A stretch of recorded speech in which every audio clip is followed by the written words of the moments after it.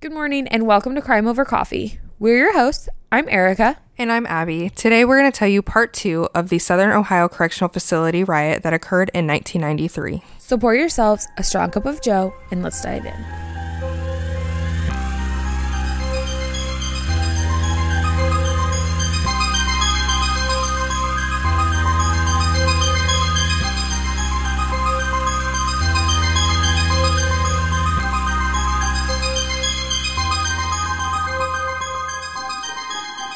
About 3 days in, they haven't had a talk with the news media quite yet and where they're going to release a hostage. But about 3 days in, they start hanging sheets out the windows saying, there's one specifically that says, you have 3.5 hours to meet our demands or one hostage dies.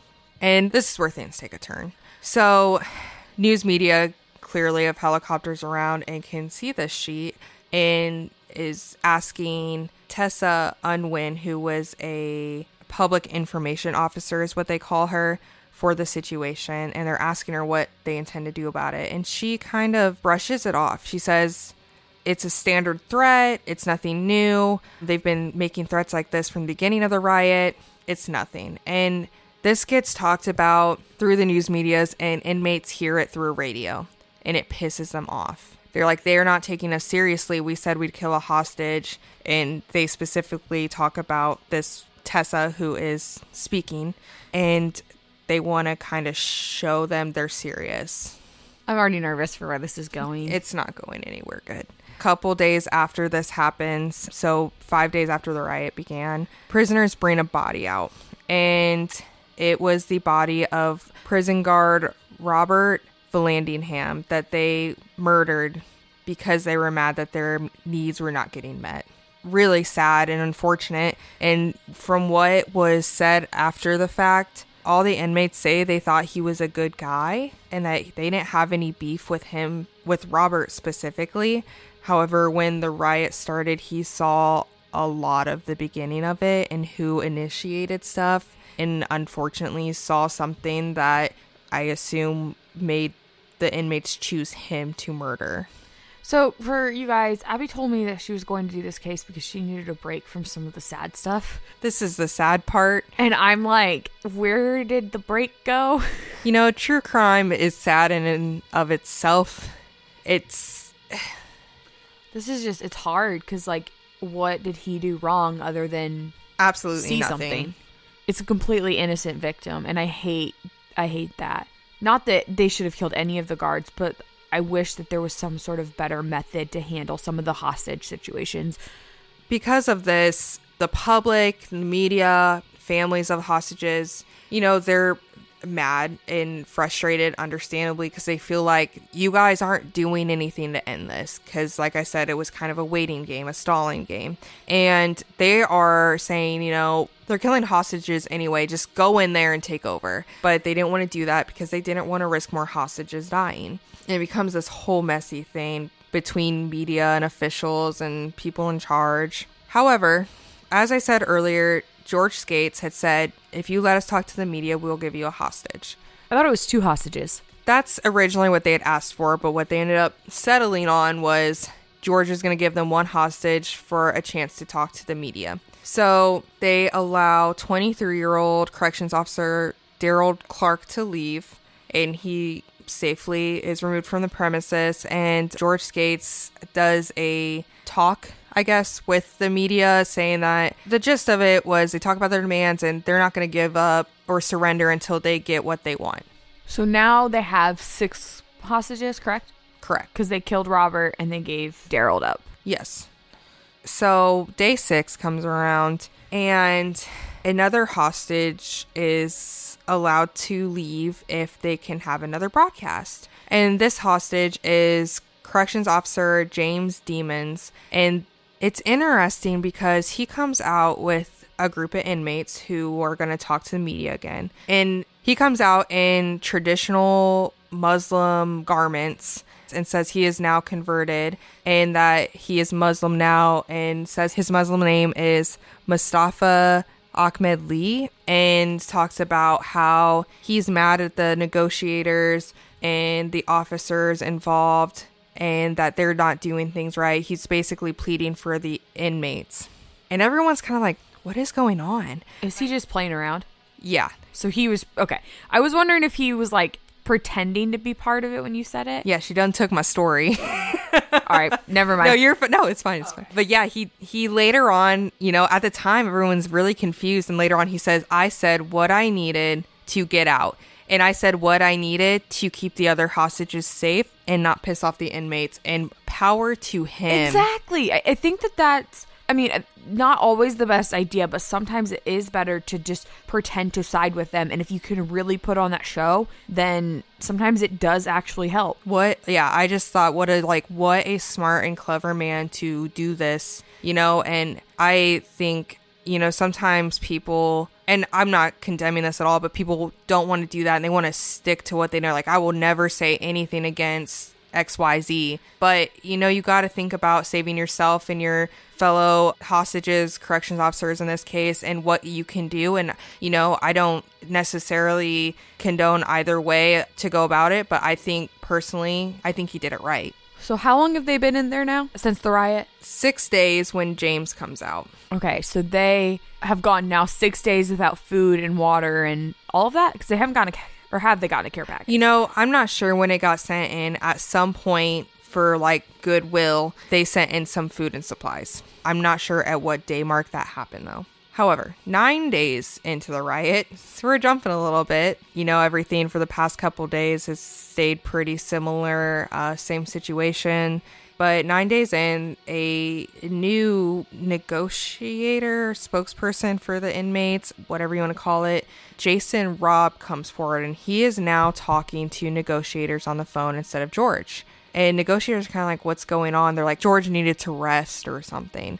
Jason starts now talking to negotiators, which, kind of feels like negotiators from the opposite side took a step back. They've been talking with George for 8 days, and now they're starting fresh with Jason, who says he's been there the whole time. He knows what's going on. He's in charge now. They're calling him the mayor. And he wants, specifically, to talk to an attorney from Cleveland named Nikki Schwartz. They have heard of Nikki because Nikki had a lot of experience dealing with prisoners and prison administration in the past. So what the inmates wanted was to talk to Nikki about what they can do to kind of save face, basically. What they can do so they're not going to get just absolutely destroyed when this is all said and done. So they agree. They set up tables on either side of one of the fences, and Nikki comes to one side, and some of the inmates, including Jason, go to the other side to talk to him and type up a document in response to the inmates' 21 demands they had. The mystery has been solved. Here at Crime Over Coffee, our go-to caffeinated beverage for every episode is Fire Department Coffee. And you can get some as well and save 15% with our exclusive coupon code CRIMEPOD15. Owned and operated by firefighters and veterans, 10% of all their proceeds go directly to helping sick and injured first responders. And with an incredible range of flavors and caffeine strength, it's a company that all of us can easily support. So please go to firedeptcoffee.com and use our coupon code CRIMEPOD15 to support us, support them, help first responders, and get some incredibly tasty coffee along the way. Did the inmates give up a hostage for this situation? Yes, they still have 5 hostages, and kind of what they're saying is, we will surrender, we want to, but we need to talk to an attorney. I'm just genuinely concerned about the hostages. In my head, I just keep thinking about them and the fact that they're just in there, and they're probably not getting any of the food or care package items that are being given to the inmates. So in my head, I can't stop thinking about them. I can't imagine their treatment was the greatest, but from what they know at this point, they're alive. At some point, they do actually send to negotiators, I don't know if it's an audio tape or a video, or somehow it happened where they were able to hear from the hostages, hear their voices, and know that they're still alive. Which is interesting. In the press release, the woman says alive and well, and I was like, are they well? Alive is one thing, but they've obviously been through something. I don't know if well is the right word, but might be a stretch. So from what we can tell and assume, they're still alive at this point. But like I said, they type up a document in response to the demands that the prisoners and the inmates have. Among some of the demands is that if they surrender, and when they surrender, they want there to be observers and they want it to be televised. So their fear was that because of all the like build up and hatred and stuff, that like SWAT was going to come in and just shoot them, basically, was their fear. So they wanted it to be televised so that the public could see what was happening. I think that's fair. I mean, they have been kind of mistreated and they've had some of their rights taken away from them already, and that's what they're currently rioting against. So they just want to make sure that it's not what's going to happen again, and if it is, that public knows about it and it can be taken care of later. I think it's kind of what they're doing. I think it makes sense. They were, definitely on the more clever and intelligent side when it came to a lot of this situation, I think. Not necessarily like, I'm not giving them any compliments because I don't know how I feel about the situation, obviously, but, they were thinking things through. They knew that this riot did not end as soon as they surrendered. They knew there would be a lot afterwards. I'm not sure the violent riot was the best way to go about it, but I don't know that they had any other options for getting their point across because they weren't being listened to and they were only allowed 5-minute phone calls once a year. So what were they able to say during that? So, this document is typed up and they agree. They say we're going to surrender. So 11 days after the riot started on April 21st, groups of prisoners begin to evacuate the area, which I will say at this point there are significantly less prisoners to evacuate. I guess throughout the days, a good number of them had already come out and surrendered before this core group did. But they started to come out in small groups. It's all televised. You can see video from the news and on documentaries of them coming out. And finally, after all the prisoners come out, there's like this one last group, and there's a bunch of them walking in a line with their arms on the shoulders of people in front of them. And it ends up being a couple inmates with the hostages, leading the hostages out who are blindfolded. Why were they blindfolded? I think inmates didn't want officers to see the faces of who was right there involved with it. It'll come into play later.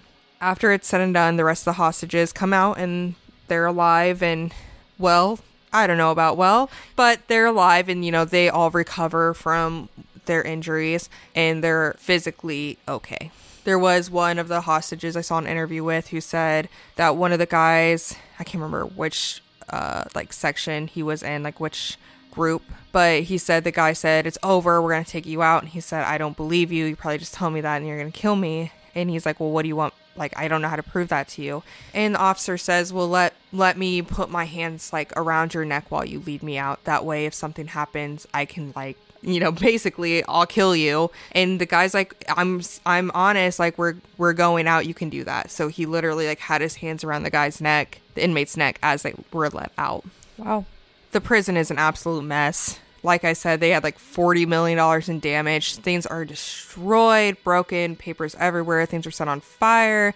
They would have like piles of stuff they used to barricade different areas. There were over 1,200 pieces of evidence to dig through. Well, and if they had no water, I'm sure the bathrooms were... It probably smelled pretty bad. Yeah. Because it was 11 days in there with no water, and they just... probably not great. Investigators and officials relied heavily on testimony of other inmates to find out what happened and who was involved. I gave Erica a side eye because I said relying on other inmates to see who's involved. How do you think that went? Oh, the inmates that are in prison for committing crimes, they're the most honest people on the planet. So I'm going to just take a wild guess and assume that it went really well and everybody was super honest and they didn't throw anybody under the bus. They were just telling facts. Sure. It's exactly what happened. I hope you guys heard my sarcasm. Yeah, I had some subtle sarcasm too. 32 inmates gave evidence or testified for the state in return for more lenient sentences. When it's all said and done and we are charging individuals, 5 inmates really got the shit end of the stick here. All of these 5 were sentenced to death for different counts, specifically for the murders of the other inmates, the murder of Robert Vallandigham, the riot itself. And these people are Sadiq Hassan, George Skates, Jason Robb, Keith Lamar, and James Ware. And here's where a lot of the problem happens. Multiple people have come out and said and testified in favor of these guys, saying they were not the ones who did any of the murdering. They didn't have a hand in it. Specifically, a couple of them were the ones who were trying to talk to negotiators to end it peacefully. However, because they were on the forefront of it, like George Skates and Jason Robb, they were the ones talking to the media in the face of the riot. They really got pinned as the ones who were in charge of it. And this just blew up to a huge problem because, well, one, they all got sentenced to death for it, for crimes that themselves and other witnesses say they didn't commit. And people, some attorneys or lawyers involved too, argue that why are the people who came, the inmates who came forward and tried to peacefully resolve it, the ones getting this punishment? Because for future riots, nobody's going to want to take on that role. You know, it makes it questionable for future situations. Is anybody going to come forward and try to resolve the situation if they might get a death penalty out of it? Probably not. So did the witnesses that were saying they didn't have anything to do with it, did they come forward and say these people are the ones that actually did it? I'm not sure if they gave names or even knew really specifically what happened. The problem with this situation is it's just a lot of inmates and prisoners pointing fingers at everyone and each other and anyone but themselves. And the hostages all had blindfolds on the entire time? Yes. I'm going to specifically jump to George Skates here. He's got a whole website that he obviously didn't make, but it's called Truth and Justice for George Skates, all about his wrongful conviction. They talk a lot about how he not only did not murder anybody during this situation, but he helped control and save people in this situation when there were fights breaking out, when they were gonna kill someone. There's a moment where they were saying one of the inmates had to die because they'd seen too much and tried to attack him, and Skates saved him, basically. I mean, I'm having trouble with it because there are people wrongfully convicted, 100%. We do multiple mini episodes about wrongful convictions. That's kind of my department. But I also know that every prisoner, every inmate is innocent in their eyes. Yeah. They all say that they're innocent. So, I mean, I wasn't there for the situation, and there were witnesses there, but the witnesses were also other inmates. And we've done so many episodes where we talk about the other inmates' statements and then find out that they're a complete lie. The ones that are in there for life have nothing to lose, so they don't care what they say. Yeah, and, not to mention that I think I said 32 inmates testified for more lenient sentences against other inmates. If they're saying, hey, well, you're not going to get in near as much trouble if you just say this guy was part of it, sure, why not? Mm-hmm. There were testimonies that, like I said, with George Skates specifically, that he did have a direct hand in the killing of the prison guard and voted to do it, and a direct hand in killing some of the inmates. And those were what were testified in court and what led to him getting a death penalty. It's a bad situation you don't know, I guess. And I kind of feel like the death penalty was maybe a little too far. I think that they could...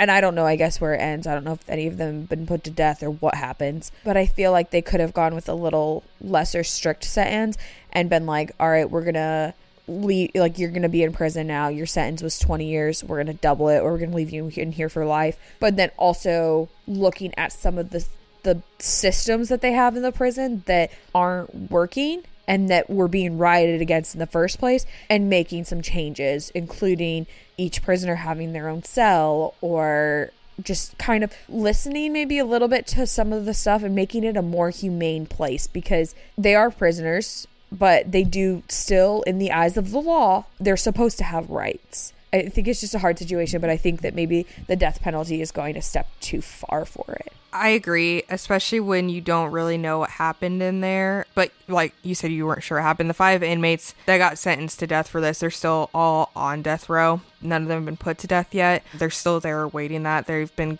doing some appeals. I've got some information for you guys for after the fact. It's been 27 years. Yeah, isn't that crazy? People are on death row their whole day in life. If you guys noticed, we recently released an episode about the death penalty, talking about death row and the ins and outs of it. Yeah, I think these two definitely fit nicely together. After all of this, like I said, there's innocence websites, dedicated to these specific, they call them the Lucasville Five, talking about their innocence. There's been appeals, and, you know, even some other inmates coming out saying, you know, I was like, there's one specifically who was injured in an infirmary, and he said a bunch of guys came in, a lieutenant, a chief investigator, troopers, and said, we want Skates, we want Lavelle, we want Hassan. We know they're the leaders and we want to convict them, so you give us something to convict them. You know, and that raises a lot of questions on whether the investigation was done correctly. There's been a lot of fight and backlash on it, specifically because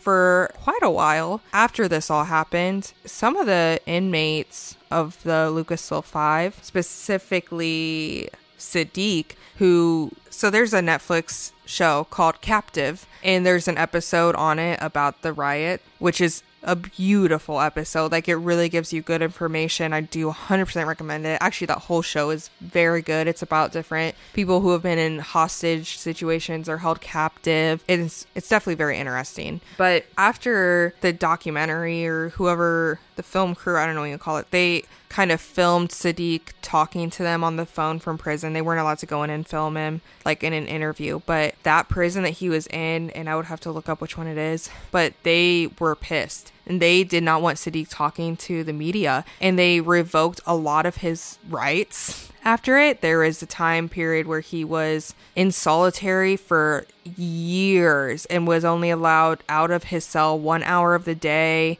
couldn't make phone calls, wasn't allowed to talk to see family members, and he went on a hunger strike in 2011. He had a lawyer come in and actually filed suit against like the prison for these injustices or perceived injustices, and one was able to get some more of his rights back. A couple other inmates who had a similar situation where they weren't allowed to see family or talk to media or anything like that did a hunger strike in 2011. Specifically, Jason Robb and Keith Lamar were a part of this hunger strike. Were they all sent to different prisons? Some of them are in different ones. But these two did a hunger strike in 2011 with another inmate, and actually one, I guess, I don't know if that's the right word, but it got enough attention from media and people outside about the conditions that they were being held under that they were able to get some of their rights back. I think it's crazy that we need lawyers out there whose full-time job is to ensure that humans are getting their rights, and that people are like respecting that. Because even in prisons, I've said it before on this episode, but they do have their rights. And there are those cases of people who are genuinely wrongfully convicted, and you can't just take away people's rights. I mean, you're already restricting certain things because they're in prison, but they're in prison to get them off the streets. And so, they still have the right for food, the need for food, the basic necessities. You can't neglect them.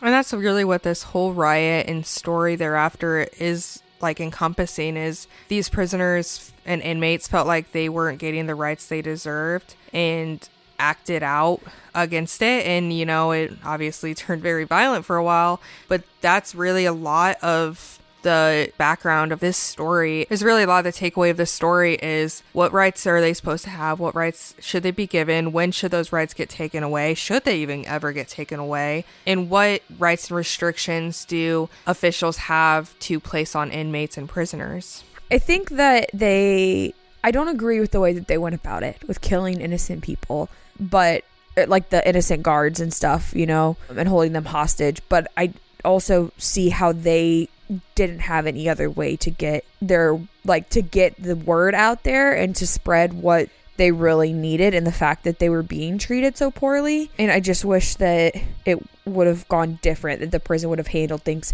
differently. Yeah, you know, they were clearly frustrated. They clearly have some violent past, and when you feel like your back's against the wall, you don't necessarily react in a peaceful way, and I think that's what happened here. But like I said earlier, those 5 inmates were sentenced to death. They're still sitting on death row, and 50 other inmates faced charges, and 47 of them were convicted for those charges involving the riot as well. Thanks for listening to this week's episode of Crime Over Coffee. You can find us on Instagram at Crime Over Coffee, or on Facebook at Crime Over Coffee Podcast, where all of our photo and video content for each episode can be found. You can also email us your thoughts and case suggestions at crimeovercoffeepod@outlook.com. Also, all of our sources can be found in the show notes of each episode. If you would like, you can support us by going to anchor.fm/crimeovercoffee. Donations are greatly appreciated and assist in making the podcast possible. Other ways to support us include recommending us to friends and family, giving us a 5-star review on Apple Podcasts, and subscribing to us on your favorite podcast listening medium. So again, thanks for listening, and we'll see you next time.